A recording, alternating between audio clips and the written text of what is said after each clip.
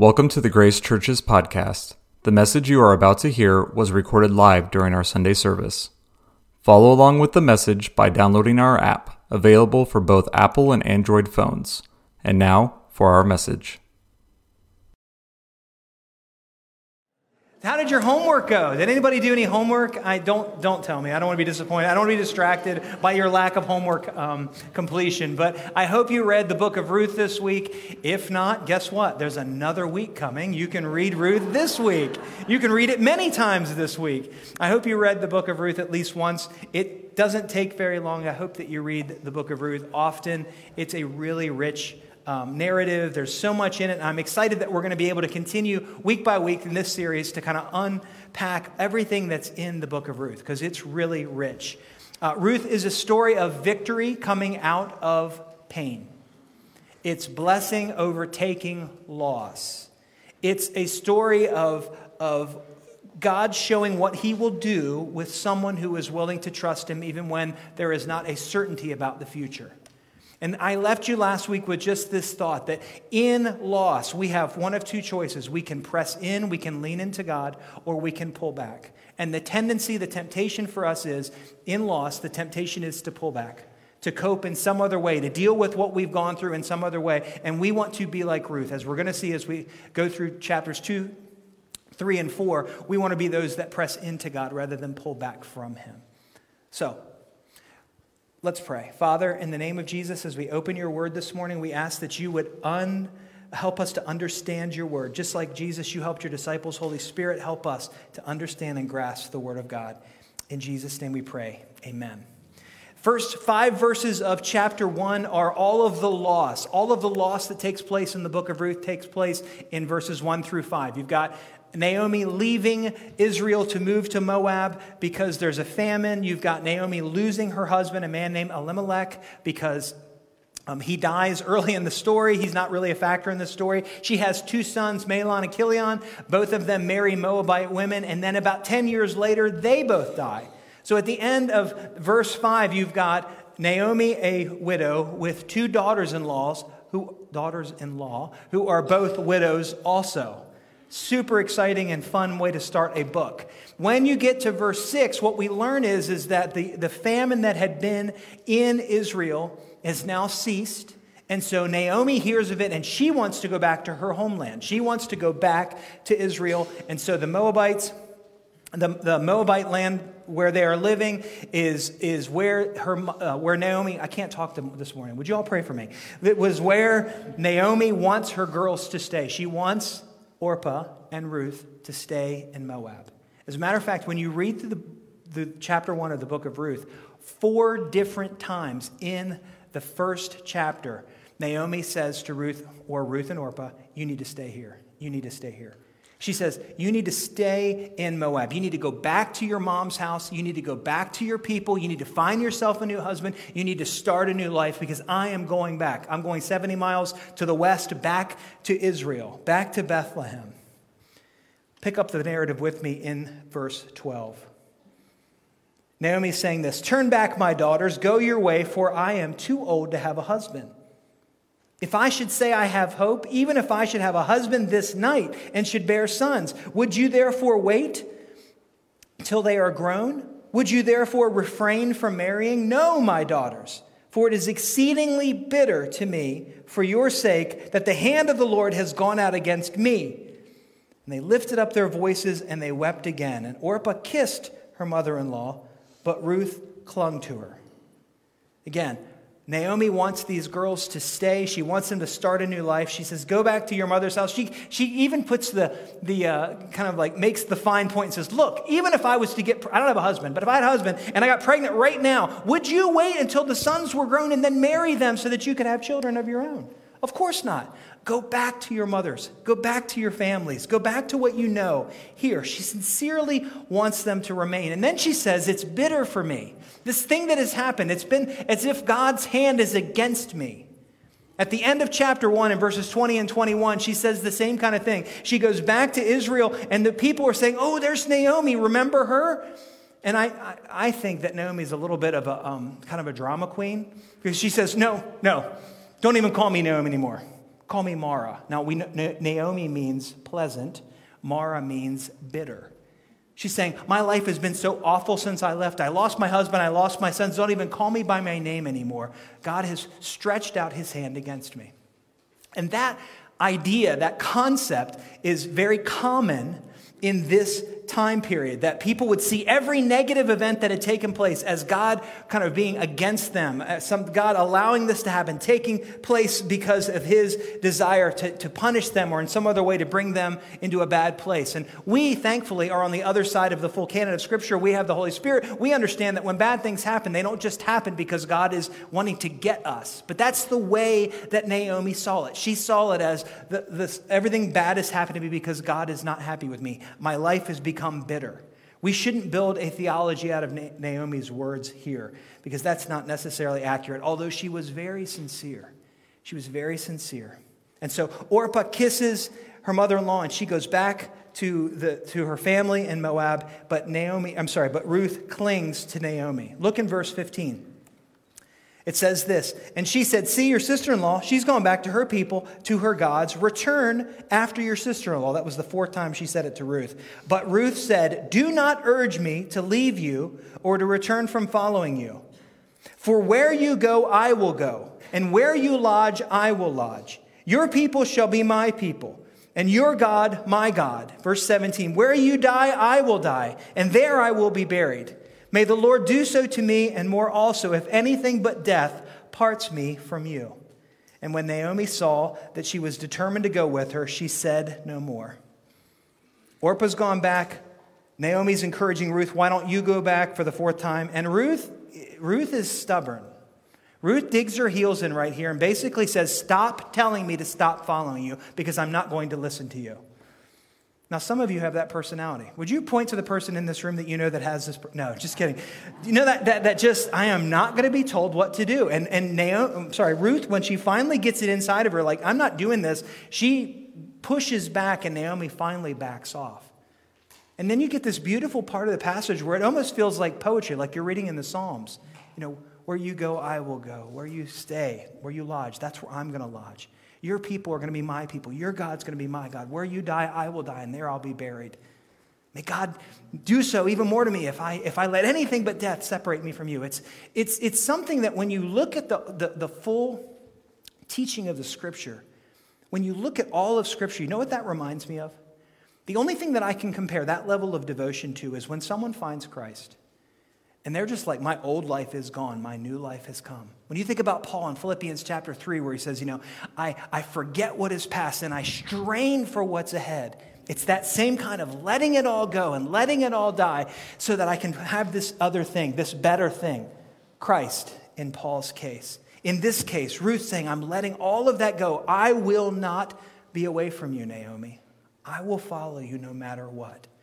Of course, with this kind of stubbornness in play, now Naomi relents and she says, basically, fine, you can come with me, whatever. And they start to head back over to Israel from Moab. Before we look at Ruth, though, I want to just draw attention to this. I'm not good enough at planning to have planned this on purpose, but on Mother's Day, let me say a word about mothers-in-law. Mothers-in-law get a pretty bad reputation, don't they? Is it just me? Are you awake? Has anybody ever heard a mother-in-law joke before? Okay, that's better. Now, I mean, it's not good that we're making fun of them, but they get a really bad rap, and the reality is this mother-in-law is an amazing woman of God. There are three main characters in this story, Ruth, Naomi, and her future husband, Boaz. But Naomi, I think, doesn't get enough attention because think of this. If Naomi is not Naomi before Ruth, then Ruth's story never unfolds. Ruth doesn't go back to Israel if Naomi is not an amazing woman of God. We don't get the Ruth story that we're appreciating and able to learn so much from if Naomi is not this incredible lady who has such a spiritual force and influence over Ruth.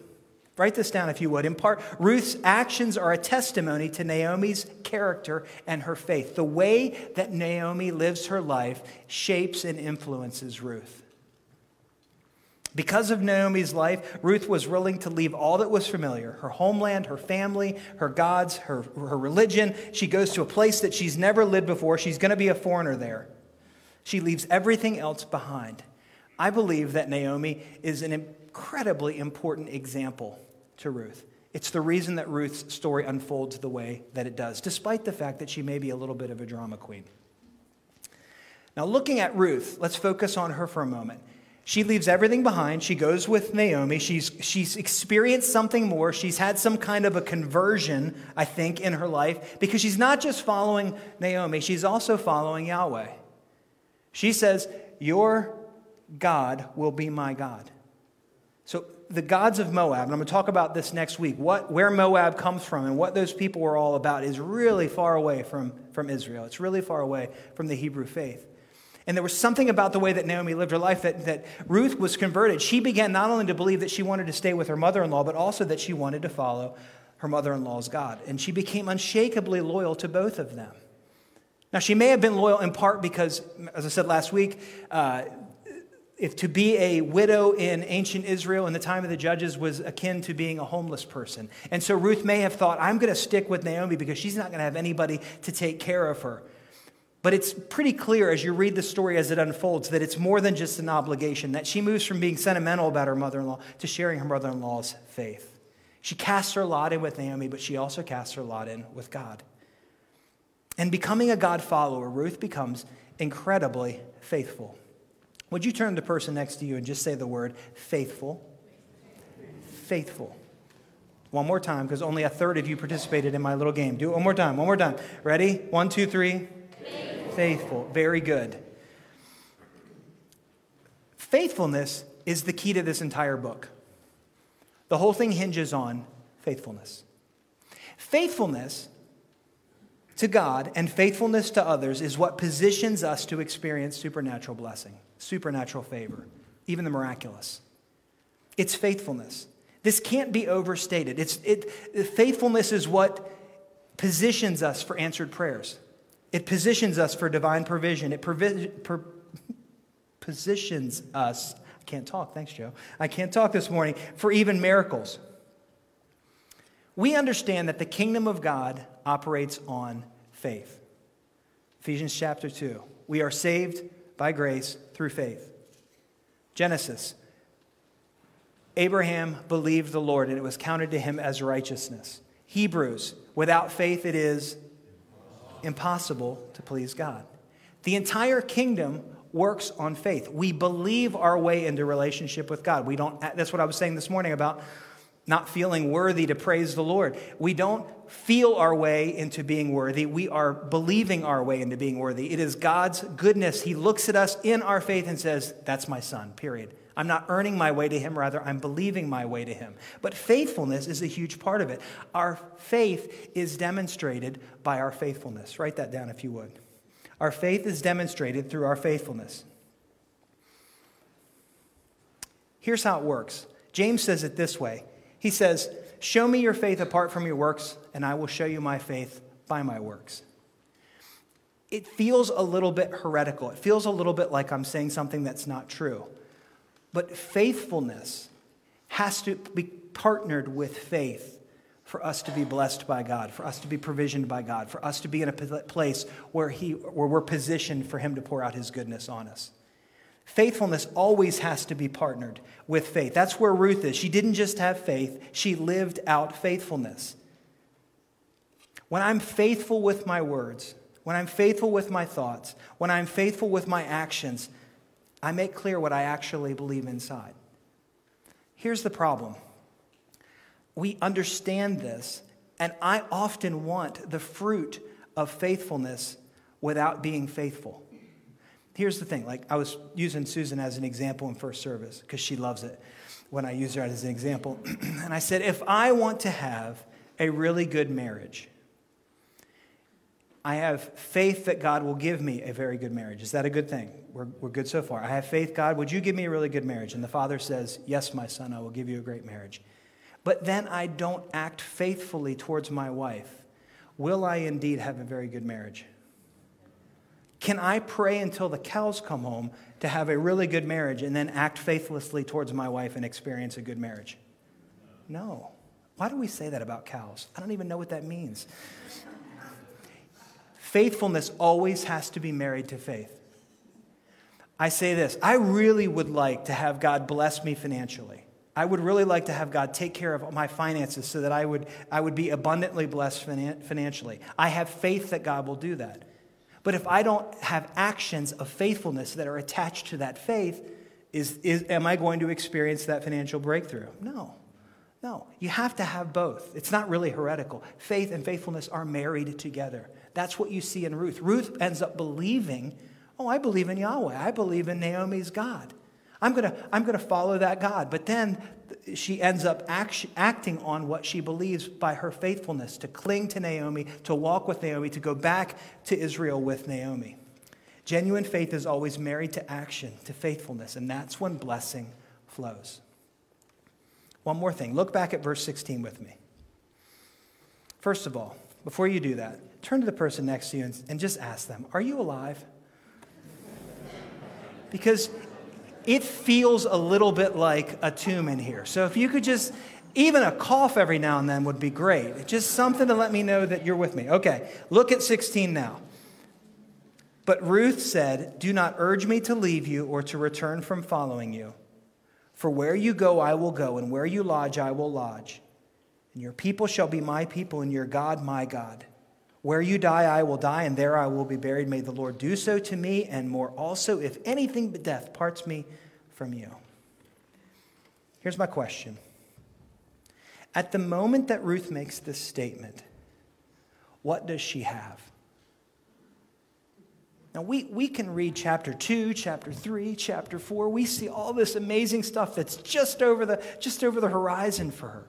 But when she makes that statement, I'm imagining her grabbing hold of Naomi's arm, like, stop trying to get me to go home. I'm going with you. And she says this thing. When that's actually taken place, what does Ruth have at that moment? Nothing. Absolutely nothing. None of these blessings, none of these amazing miracles that we see in the rest of the story have taken place yet. She does not have anything. All she's got is her faith and her willingness to be faithful. She has no idea what God is about to do with her or with her mother-in-law. And this is vital. All of these qualities like faithfulness, kindness, goodness, mercy, justice, all of these qualities, the fruits of the Spirit, all of these always precede rather than follow the blessings of God. If you and I say, and people do say this, if God will do X for me, then I will follow him. And the kingdom of God is completely reversed from that. We grab hold of faith. We stand in faithfulness. We do what we know to do. We do what's in front of us. We're going to talk about that next week. We do the work that is in front of us until God moves. But the blessing always follows the character quality. It always follows the fruit, not the other way around. You could say it this way if you want to write this down. The seeds of faithfulness are planted before the fruits of blessing are harvested. You have to be faithful on the front end to experience what God wants to give you afterward. That was worthy of amen. Amen. Try that again. Thanks, David. One more time. The seeds of faithfulness are planted before the fruits of blessing are harvested. Oh, you guys got it. Yeah. That's awesome. We'll do that all the time. That's great. Ruth is amazing lady. She steps out in faith. She acts faithfully without knowing what's ahead. And the Lord invites us to do the exact same thing. If you've not seen the blessing yet, if you've not seen the favor yet, if you've not seen the fruitfulness yet, if you've not seen the miracle yet, then you're exactly where Ruth is right there at the end of chapter 1. You're on the front end. It's not a bad place to be. And before you think, if you're thinking this, what you're asking me to do, Tim, is to embrace some kind of blind faith. You're asking me to trust without seeing anything. You're asking me just to step out into nothing. You're asking me to believe that God will be faithful even though I can't see anything. And I'm not asking you for that. By the way, blind faith is a really foolish concept because it is never blind to trust the one who is loving and kind and good, who holds the whole universe in his hands. It's never blind to say, Lord, I will do things your way, trusting that you will bring the result that you want for my life. That's never a bad idea. It's never blind faith to do that. The Lord is calling us as a people to step out before we see what's going to happen. My mom was a single mom. She raised my sister and I from the time we were 9 without my dad. And I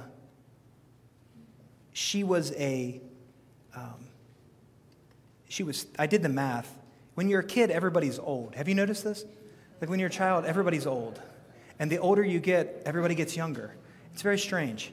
When I was a kid, I thought my mom was old when my parents split up. I did the math. She was 36. Not very old. But at the time, I thought, oh, well, her life's almost over, whatever, Not really, but I thought, wow, she's an ancient person. She wasn't an ancient person at all. But at 36, she didn't go out and start dating anybody. Not that that's wrong. I kind of wish now that she had found somebody. That would have been really awesome because she never remarried. But what she did do was that she figured out that when all of this went down with my parents splitting up, she decided that the thing that God had told her, this is what she felt called to do, was to invest in raising her kids. That's what she felt her calling was. And so that's what she did. And I'm bringing her up this morning because she didn't know what life was going to be like either. She was very much Ruth chapter 1. My husband's not here anymore. I don't have a support structure. Her family wasn't in the area. Her family was in another state. And she just goes to this little church and says, would someone please help me raise my kids because I want my kids to follow Christ. And she goes in there and she just begins to pour herself into following Jesus.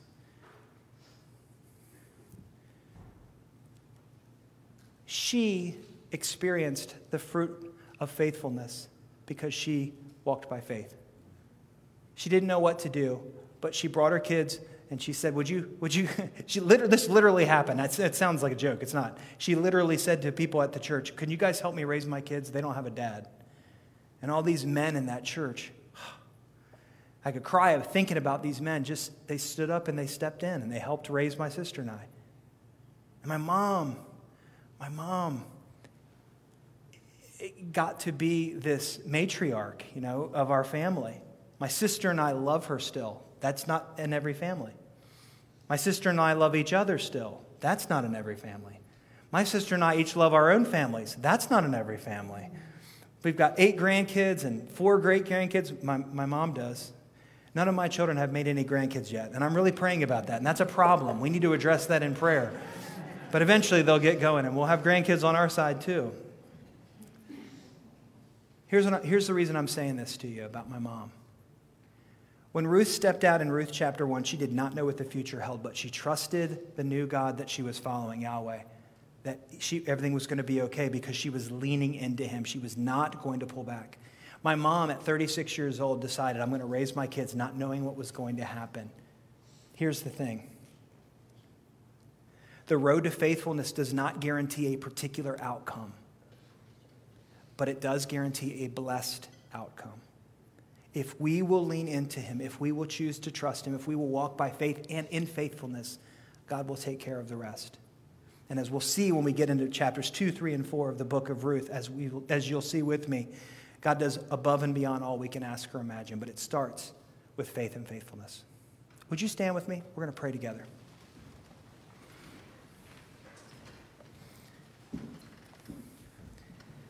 Father, you are calling your people, your sons and your daughters. You're calling us, Lord. You're inviting us to trust you, to be a people of faith who act out, who live out the actions of obedience, who live out the actions of faithfulness. And Lord, if we will settle this one in our hearts, if we will set this down in our hearts and say, this is what we're going to do. I'm going to follow the Lord. I'm going to believe on him. I'm going to do the things that he tells me to do. I'm going to walk in obedience. Lord, we can completely and totally trust that you will take care of us, that you will bless us, that you will even do miracles, that we'll walk in supernatural favor. Lord, you don't love Ruth more than you love us, but you are looking in us to see, do we have a heart like hers? To walk by faith and to live out faithfulness. Lord, would you cause us as a people, as a church family, to be those kinds of people?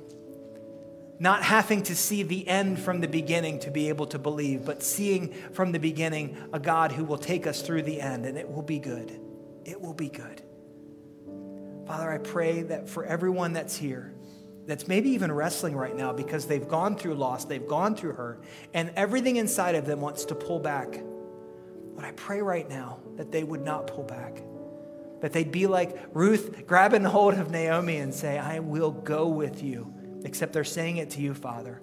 I will go with you no matter what. And I ask that you would do this, Lord. I ask that you would comfort them and strengthen them. In Jesus' name, amen. Would you extend your hands in front of you? I want to speak a blessing over you before you go this morning. Grace Church family, friends, folks that are watching online, visitors, may the Lord bind up your broken heart. May he give you freedom from captivity. May he release you from darkness. May he comfort you in mourning. May he give you a crown of beauty instead of ashes, the oil of gladness instead of mourning, a garment of praise instead of the spirit of despair. I speak that over you. And Grace Church family and friends, may you be called, may we be called, because we believe, may we be called oaks of righteousness, a planting of the Lord for the display of his splendor. In Jesus' name, amen. Amen. Thank you for joining us. We hope that this episode made a difference in your life. If you would like more information about giving your life to Jesus, visit us on the web at grace417.com.